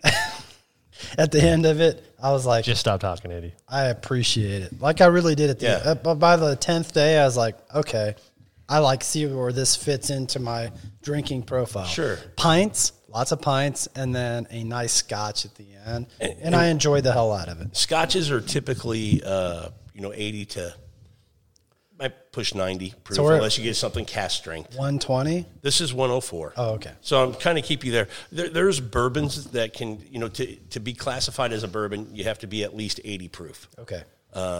Not very many. It's like anything else. When you make bourbon, you have a barrel entry proof that you put it in barrel, and it changes from distiller to distiller. Usually at 125 proof not usually. That's the max. A lot of places will do that. That's Everclear after that? Well, it's Everclear it's moonshine before it goes in. Yeah, we call it White Dog. God love this. This So- is the best thing I've ever experienced in my life. So if you think about it this way, it'll go in the barrel, say, anywhere between 110 and 125. And, it's going to sit in a warehouse. It's going to be there for no less than 2 years, but it could Turning be it up to brown 12. liquor. The sweet spot for bourbon right now, a lot of us think, is that 6 to 9 year range. You really get some good stuff. There is that perception that older means better. If you get a 15-year-old bourbon, that's got to be great. It's usually pretty good, but it doesn't mean it's great. Right. But when you have that angel share, you guys know the angel share. It's going to evaporate and go away, so you're left with whatever it is. Say it comes out of the barrel and it's proofing at We lose 138. 2 liters a month per Yeah, barrel. there you go. I always thought Michael was taking heavens. it. Yeah, I thought he was taking it home and drinking it. And I was like, come on, Michael, what the hell? He's like, dude, it's the angel share. So if you have a bourbon come out of the barrel and it's just say 125, it went in at 114 and it came out at 125, and now you're going to proof it down to 80. Well, to proof it down, all you're doing is putting in some limestone water, and so you're losing all that flavor. Well, a lot of us think you're losing all that flavor. It's diluted. Right. So you don't see a lot of bourbon people drink at 80 proof. Now, it gets back to weather, right, because of the barrels and the heat here in the States. When you get to Scotland, it's so cold and damp and wet that they don't have the same evaporation that we have here. Peat moss. So, yeah, you got the peat. So you can have that. You don't have to proof it back down. Their barrel entry might be different kind of still, pot still. And so the flavor can hold up a little bit better at a lower proof. I brought you a little bit higher proof things just to kind of you said you kind of drank bourbon, so I thought if I was in that 100 proof kind of range, we might be all right. I did bring one bad boy, the E.H. Taylor Barrel Proof. That might make the hair really grow on your chest. But Shit. I don't know if I can take any more hair on my chest. And then I brought this Elijah Craig Batch 12 Old Pirates label that is 136 proof. You know, all I have to say is hell yeah. Let's drink our way. You're not a through man these. unless you do. Yeah. You've already Challenge accepted? You've thrown the card down. Okay. All right. So yeah, that's a little bit about the bourbon. Well, very cool. So what got you into bourbon? Wine. Big wine guy. My wife got me into wine, and then boy, I feel like the tables have turned here. Well, I you know, it's kind of interesting to us. I'd like to know from your standpoint. You were in wine, and now you're in bourbon. Yeah. And So I used to, I had some buddies that were wine people too, but they got me into kind of whiskey, and I say whiskey because it was Crown Royal. Yep. And it was a mixer, so we might cook a beautiful blend from Canada. A beautiful blend. Black Label was my jam right there. That's good. But we would, always have a little Crown and Coke. And I used to be that guy where, I would pour this much Coke and put a little splash of Crown. Yep. And as I got used to it, it was like, this much Crown and just a little splash of Coke. The Coke was just color. Yeah, make you think I'm not drinking too heavy. Yeah. But then it evolved into, finding out about some bourbon groups on Facebook or somebody mentioned it to me and starting to do some research. And I started looking into drinking them neat and just exploring a little bit and nosing and understanding the process of how they make it. It's not from the terroir as much. It's more from the barrel. Right. And then your recipe as you distill. But once you get past that, how you enjoy the drink on the nose in the right type of glass, things like that. Very the much different the same. profile, very much the same. Yeah. And so the transition from wine to the bourbon just kind of made sense, and I enjoyed both for different reasons. Still do. So when you come home from work at night, what's your go-to on a Wednesday? You had a hard time at the office. Is wine paired with your enjoyable moments, or is it a bourbon? No, I love wine with food. So my rule is, and my wife can tell you, spend time. I like to cook. So my routine is when I'm cooking, whether it's outside on the grill or inside in the kitchen prepping and doing stuff, I'm drinking some bourbon. Yeah. Oh, bourbon. I'm drinking some bourbon, just prepping and getting ready. But once we're ready to sit down and eat, and we're going to spend the next 2 hours having food and conversation, now we're popping bottles of wine. Nice. And that's kind of our routine. I'm gonna try to switch out Michael beer for bourbon while we're cooking barbecue. Sweetie, that means we might eat at 2:30 in the morning instead of 9 o'clock or 10. She's giving me the hell no. I used to be a huge beer guy, and you can tell I'm fat. So, but it's so heavy now. I still like a beer. I'll get done mowing the yard, or it's just a hot day, and I'll sit out Nothing back better and- than American lager, man. or a Pils. Or I'm an a- IPA. Are you when you say American? Tell me what you're meaning by that. American lager. American lager. Craft American. Well, you Yeah. can be a craft American. Okay. Just something on the lighter palate, just like I'll go over to a lighter friend's side of house. He goes, "You want a Coors Light?" And I go, "I got a bottle of water, thank you." everything. Yeah. Well, So we have a really good friend who's Michael's known since he's like 7 years old, and he worked for a brewery, whatever. But he about likes five- lighter beer. about 5 People years. are going, "I thought this show was about wine." Yeah, but that's the thing. I'm just kidding. Yeah, Let's yeah. go. I told you, Yeah. I'm sitting at a restaurant in Fredericksburg, and people come up to me. They're like, "I can't believe you're drinking a beer." Yeah. And I'm like, "What the fuck? I love beer. In fact, Exactly. wine is made by drinking fucking beer." That's exactly right. Hey, really quick though, if Same you with, were this Tempranillo right here, I just want to talk about this because we grew this Tempranillo. It's 86% Tempranillo, 14% Touriga Nacional.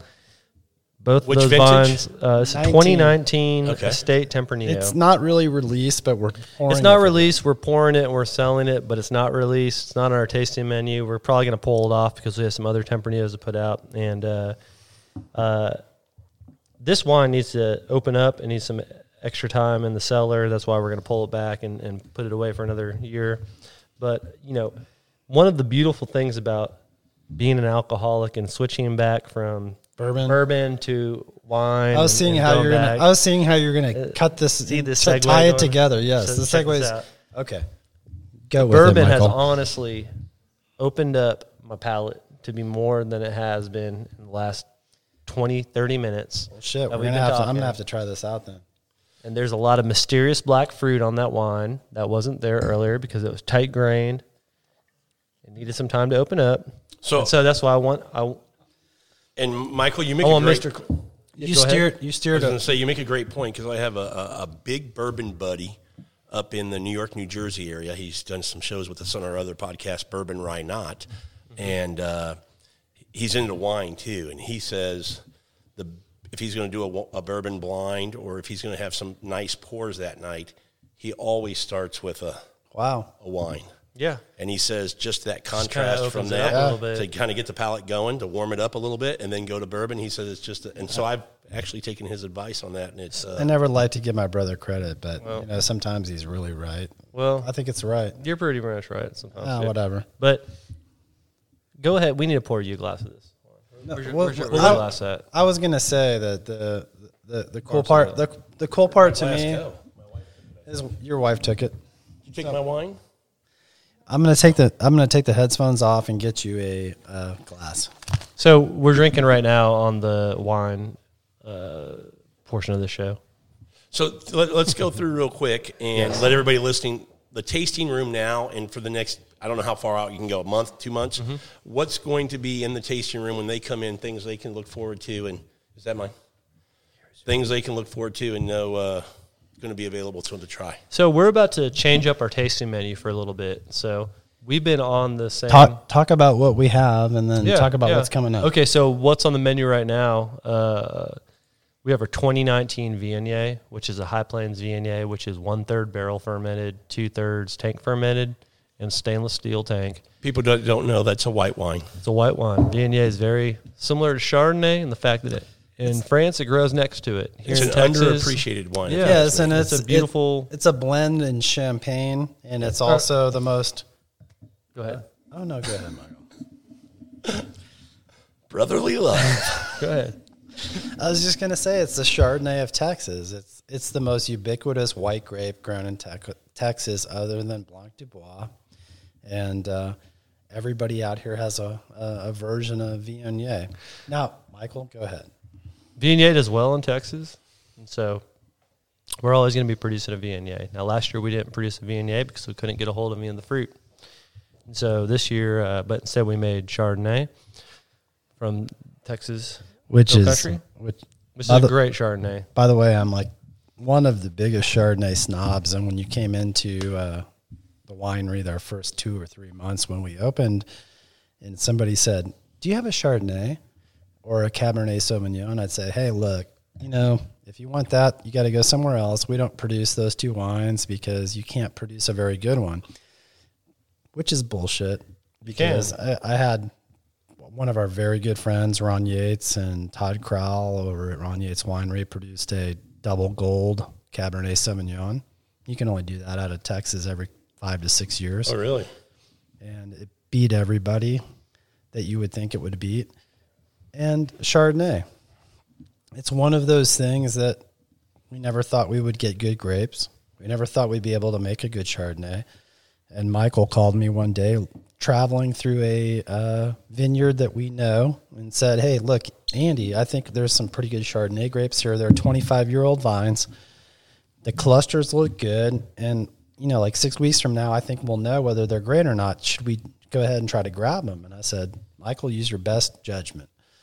So he said, "I'm going to grab them." Okay.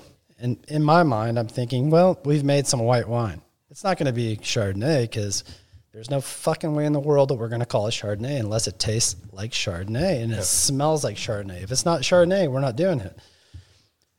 Fast forward 7 months. That's good. It looks like Chardonnay. It doesn't Tastes look. like It doesn't look like Chardonnay. It has the nose of Chardonnay immediately, right off the bat. There's no doubt. And we made a buttery. Michael made a buttery, oaky Chardonnay, and it's fucking beautiful. Oh. And How would it it's hold? not just me. There's a lot of people that think that Saulnier is included from the barrel. All right. Hey, You- edit no, this no. part out, and let's just, hey, We we'll gotta do get a it in blind. bottle, and we'll You know talk which about one it I- when it's in the bottle. Rob, You know which- Rob, I'm going big on this. All right, I look. think it's very, very good Chardonnay. You know which one I was? Don't butter my biscuits unless it's next to bacon and eggs. All right. Very good Chardonnay. Anything else? We're making 3 tons of that this year, so I'm still we have to make visualizing the buttered biscuit. the and buttery biscuits and next the to eggs. bacon and eggs. You really don't want to visualize that. So we made 1 ton of that Chardonnay this year, and we're gonna make 3 tons, hopefully, if God willing, And so Mother Nature does her thing right. We stored it in a puncheon, so But look, everyone's good at tying their shoes, okay? But who's better at double knotting, right? Okay, so we got a little technique. Wait, what the fuck does that mean? Just want to let everybody know All right. we're on the second wine When- in the tasting room. When you're really good at tying your shoes, that's one thing. But when you're good at double knotting, that's another. And that's the way I look at wine. It's like you should. if you Are we want- double yeah. knotting or are we double tying? We double tying, right? Okay. Okay. I don't want to knot my shoes. Yeah. Crazy motherfucker. I'm just saying. Okay, so we've got a Chardonnay that's in the tasting room now. So back 2 months.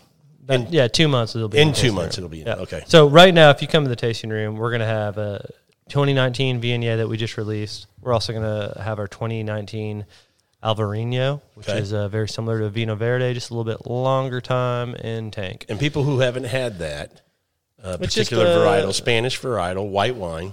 It's just it's a white wine. That, Iberian Peninsula. yeah, it's That a, covers it's a Portugal white and wine. Spain, It's a little bit of a spicier white wine. If you want to think of a little bit of tannin integration, it's also 1/3 barrel fermented. Excuse me. Rosés. We got a bunch of really good rosés coming up. We have an estate rosé coming up that's 90% Sangiovese and 10% Arento. Arento is the native grape species to the Iberian Peninsula that, as of right now, only Doug Lewis calls it. So. and the TTB told us we cannot call it Arento. So for it's now, a state rosé. We have this fabulous white grape from Portugal. It's a Provence rosé. Can you so, not put it anywhere on the label or just can't put it on the front of the You label? can't put it on the front of the label. Okay, that's what I thought. You can put it on the romance Yeah. side. Yeah. It's whole cluster. Can you put a big arrow that says, look here? You could. That would be cool. I'd Yeah. like that. I wish I would have thought about that 2 weeks There you ago, go. Rob. Yeah. Get me in on some of these. Yeah. Trademark that. Yeah. Well, it's going to be a very limited release as we only have about 20 cases of it left because we drank the other 4. It was a single That was barrel. all in research Yeah. just to make So sure. that's a problem for us. Like Michael calls up, hey, Andy, this is the most banging rosé we've ever made. It's made out of a And I drank like a bottle a day. So I come over, and then like 2 weeks later, he's like, dude, there's only 20 cases left. We only made a barrel. What the hell? But we do have a lot of rosés. we also have another beautiful rosé from the Hill Country. It's Does he always cut you off It's a like that? Syrah absolutely. and That's- Merlot. That's the little brother thing. Is it? It's a Syrah. Merlot. You know what that makes him, right? You're the worst fucking player on the ground. I'm like the bitch goalie who I'm like, yeah. Put them in. Defense, baby, defense. It's all about that defense. Oh, that could be. even It's all bad. about the D. That's what she said. It's all about the defense. Kick the door open on that one. As the little dude crying walks out the door. All right, Anyway. next wine in the tasting room. So we got rosé. So you have the Syrah and the Merlot from the Hill Country. That's Texas Hill Country. We bought a Texas Hills is what I was trying to say. It's a vineyard very close to here. In that Johnson City. made a lot Beautiful of rosé. beautiful Syrah, beautiful Merlot. And that's a 50-50 direct press, co-fermentation, like 13% alcohol, Provence style. So it was whole cluster, hand-picked, direct press, barrel fermented, ML in the bottle, full ML. So it's got some buttery notes, but it's not, bit surly. surly. Explain surly. Surly is just cellared on the fine lees. So it's the bits and particles of the grape, the dead yeast cells that are now hulls, I guess. They're floating A around. little bit of batonage. So batonnage is a fancy way of saying stirring in French. French, yes. Just You do stir. like those French words. Oh, I do. Terroir. Terroir. Terroir. Batonage. Élevage. Menage a trois. No, that's a shitty wine at HEB for $8.99. Oh, very good. Very good. And so I was going to say Cold du Sac. Hey, that's a good. Hey, I knew I liked this guy the first time I met him. That's hilarious. that is from Suburbia. Then we also have a one. So we at first I wanted to call it SM Rosé, and I thought Actually, he said Andy S&M Syrah Merlot. And I was like, Might not fly. TTB. yeah. Well, they didn't like SM either, so it's just rosé now. So then the other one was Tempranillo Syrah Merlot. So TSM, which was supposed to be a play on words, is Like that GSM, too, yeah. right? Yeah. That wasn't that cool. Actually, that one. Oh, worked. did it work? Yeah. Okay. Well, government let one through finally. Well, okay. So we have a Tempranillo, which is 60%, a Syrah, which is 20%, and a Merlot. And that's going to come out later. It needs a little bit more barrel cellar time. And then we have a Sonier Tempranillo Estate Rosé, which is just a big, fat, thick rosé. Really? rosé that has a lot of tannins. So Sonier means that we bled off Suck the juice. the juice from a crushed grape already. And so when I say direct press on those Provence-style rosés, which is the rest, we're taking the whole cluster, putting it in the press, and just directly pressing it. So it doesn't have, the juice doesn't touch the skin, or it doesn't touch the seeds a lot. With a Sonier rosé, we've already crushed the grapes. The juice has been sitting in its Skins and seeds skins and crushed seeds and crushed. So it's a darker pink? Yes. yeah, it's more on the redder And it's a side. more full-bodied rosé. Yeah, if you close your eyes, it could be a very light red wine. When you drink it, you're going to be like, oh, light Pinot Noir. Okay. It's got a lot of tannins. That sounds interesting.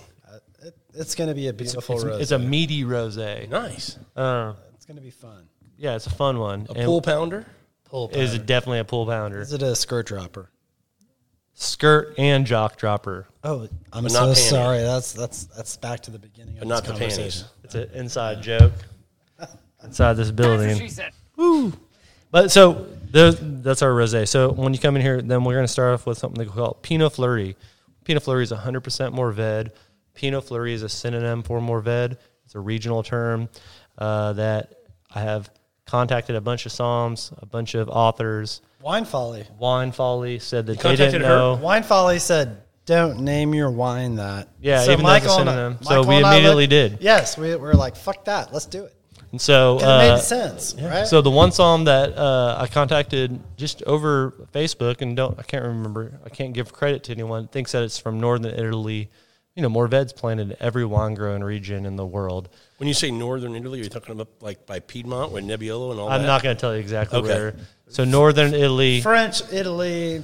Yeah, the Piedmont Yeah. area. So supposedly there is regional names for Mourvèdre in every village in every that area, and Pinot Fleury means small flirt. But the biggest thing about that was Latin. when we made it in a Pinot Noir style. So Yeah. it was a very light red, and we kind Cool of fermentation temperatures. handled it in the way Are the that you skins thin like a Yes. Pinot? And they were the grapes that we had were. So that's one of the things we looked at, and we said, look, let's just do this in a Pinot Noir style. We made it in the Pinot Noir style, put it in a bottle 12 months later or whatever.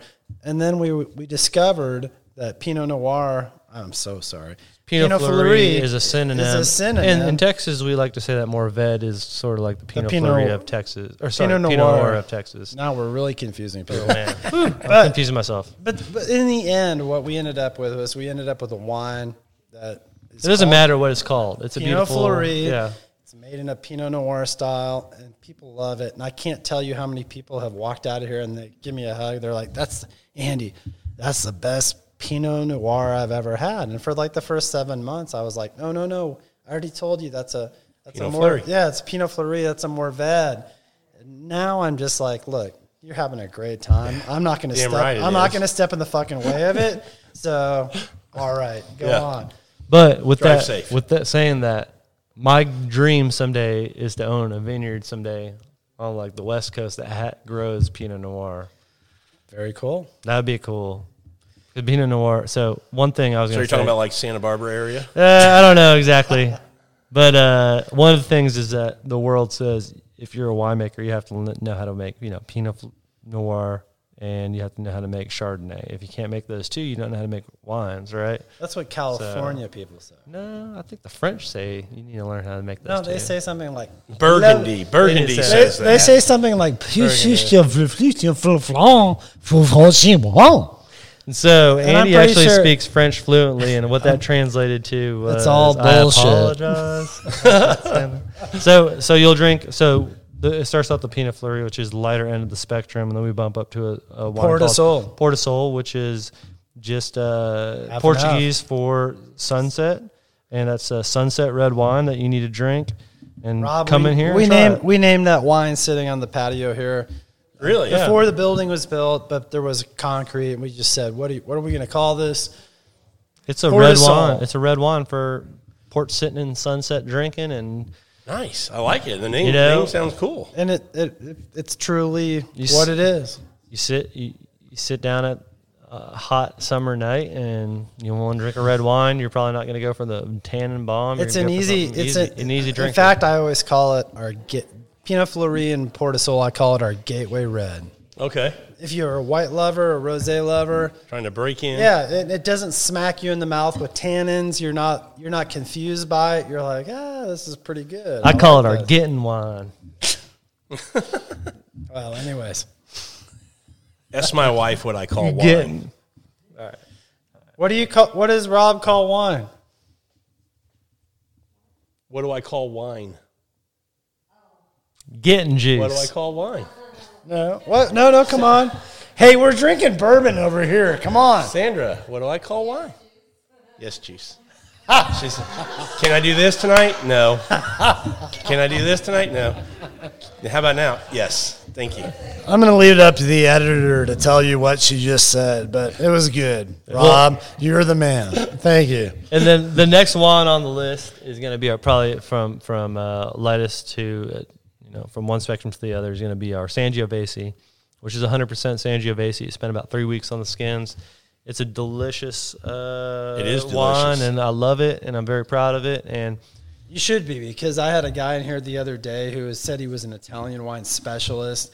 And he liked that. every time you hear that kind of shit, you're like, Hey. oh shit, Ian. I don't really want to hear this. I'm doing the Jack in the Box I finger know, right here. I know. Next one, But next anyways, I'm just going to cut to the chase. He loved it, and he said, you know what? If I was going to drink this, if I drank this and I didn't know where it was from, I would tell you it was from one of the outer reaches of Barolo. And I was like, holy crap, that's badass. He's like, I couldn't probably tell you the vineyard, but it was one of those southern Italy places. I was like, badass. That's And also, this other dude told me that he was Matthew McConaughey's best friend the other day when he was in the tasting room. I'm his best friend, too. I thought so. What was he? Hook me up. Was he? McConaughey, come out here, man. It's not just McConaughey. Joe Rogan, please come. He's in the vicinity. We know you're out here, Joe. Get out here. Give us an autograph. Rob You wants guys to are do talking like he listens to my podcast. Rob wants to do an interview with you hell and yeah. us. Oh, hell yeah. So after you're we might have to close down for the day. after you're done with the Sangiovese, you should probably move on to I would say the 16 16 Tempranillo. Except for Reserve. Reserve, you can't move on to that because that's I mean literally, Michael. Yeah. That is the last 8 bottles. The 16 Tempranillo Reserve, and that's a wine that we didn't really. I mean, it's evolved since we started selling it, but it's really evolved now. No. We won't talk about it too much, It's but- evolved since we first made it. Yeah. And put it in barrel, and we never knew where it was going, but in the last year and a half, it's been It's spectacular. an exceptional wine, and it's very, people tell us it's the likes of a traditional Rioja. Then you go on to the 17 Tempranillo, which is just a beautiful, lively, tannic-driven Tempranillo. After you go through the 17 Tempranillo. Wait. Riviera del Duero. Yeah, I would like to I mean, say it's- it's very regional. No, I mean it's what people say, and it's what we made it to be like. It's a Spanish Tempranillo. Did you see what Andy's We did with the I've moved on to the next bourbon. nice Suckers. Oh yeah, I like the Old Weller.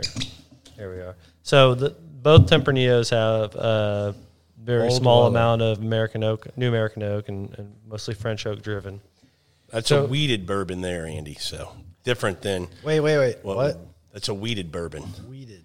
Yeah, so the recipe, the grains they use, bourbon is 51% corn or more. It has to be at least 51%, followed by usually rye and then some barley in there. Okay, so When we take out the rye and we substitute it with wheat, in the community we call it a wheated bourbon. that's where I was confused. I thought there was THC possibly in this wine. That's the brownie next to you. Excuse me for a second. Eat up. Man, this nose is. Now you're still on the Four Roses. Oh, is this still the limited Four edition. Roses? Yeah, you're on the Wow. Four Well, Roses. this has really opened up to be like sugar. I have to tell you that Weller, that's unbelievable. Isn't that good? That's very That's good. That's it's going to be a little bit. Some Weller in here. Sure. I can't move on from that Four Roses with all that.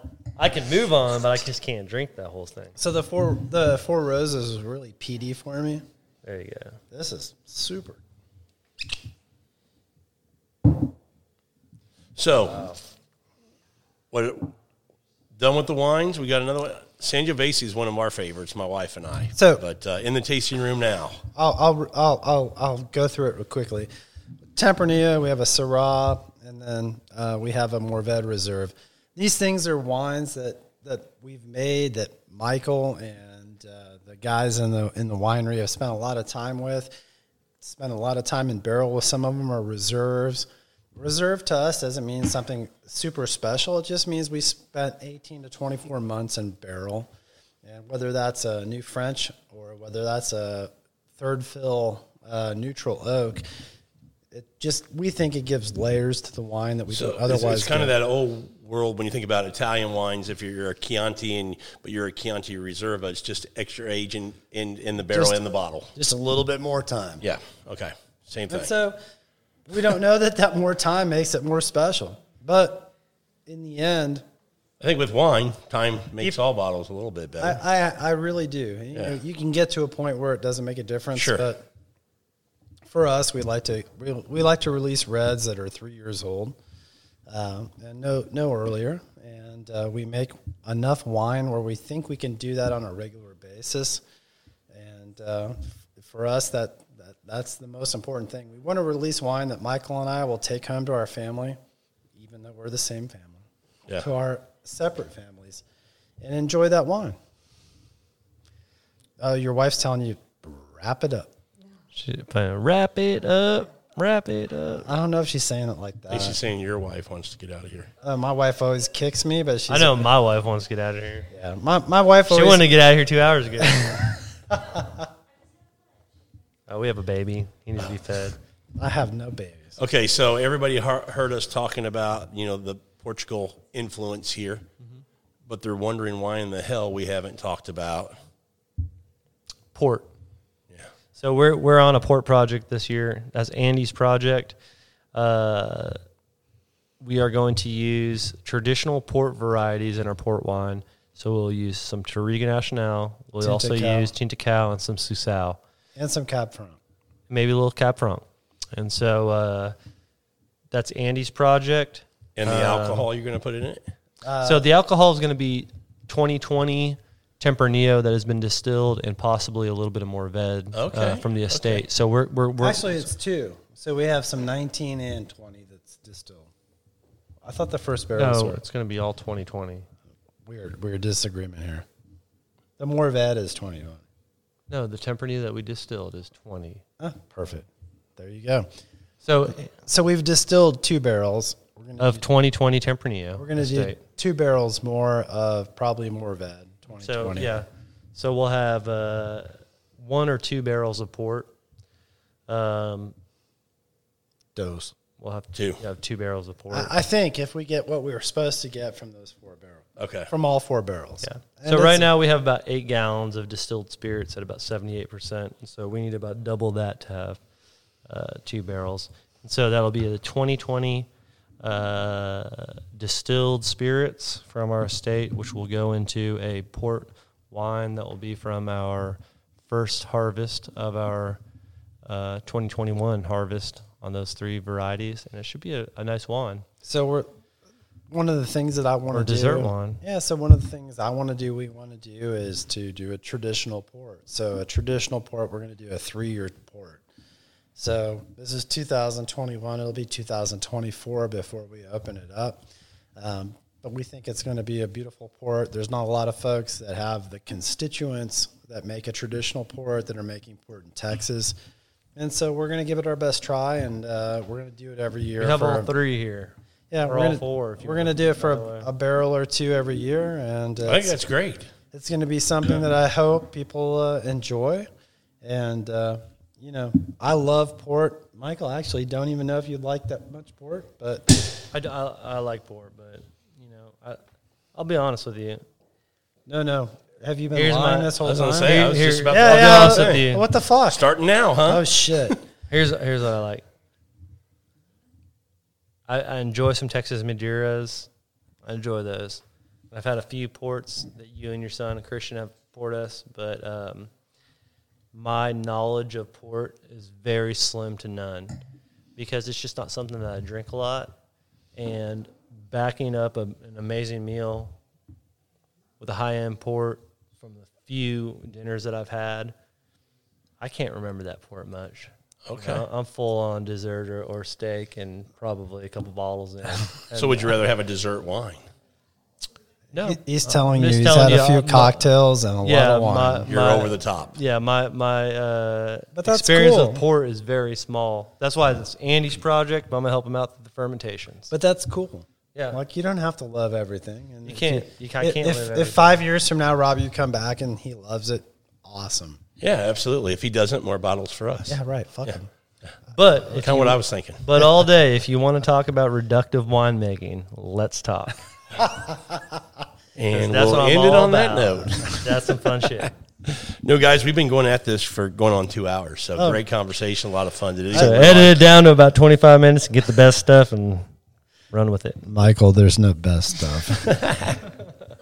Hey, guys, I appreciate you coming on, talking about what you guys are doing over here in this region in Texas. Hey, thank you at for the winery. Thank you for coming out here. We had a Yeah, blast. this has been a lot of fun. And listeners, if you guys haven't been over here, I know a lot of us like to get over to the Texas wine country. If it hasn't been on your list of places to stop by, definitely put it on the list and get by here. You won't be disappointed. Wednesday. What is The Wednesday? big race. The big race. Sorry, the compression is just, I can't help myself. He's already You cut, love it, don't I'm you? pretty sure he cut you off. Dude's going to already. apply for a radio job here. I pretty think soon. so. He's proud of his voice. I love it. We still have like 4 bourbons to go.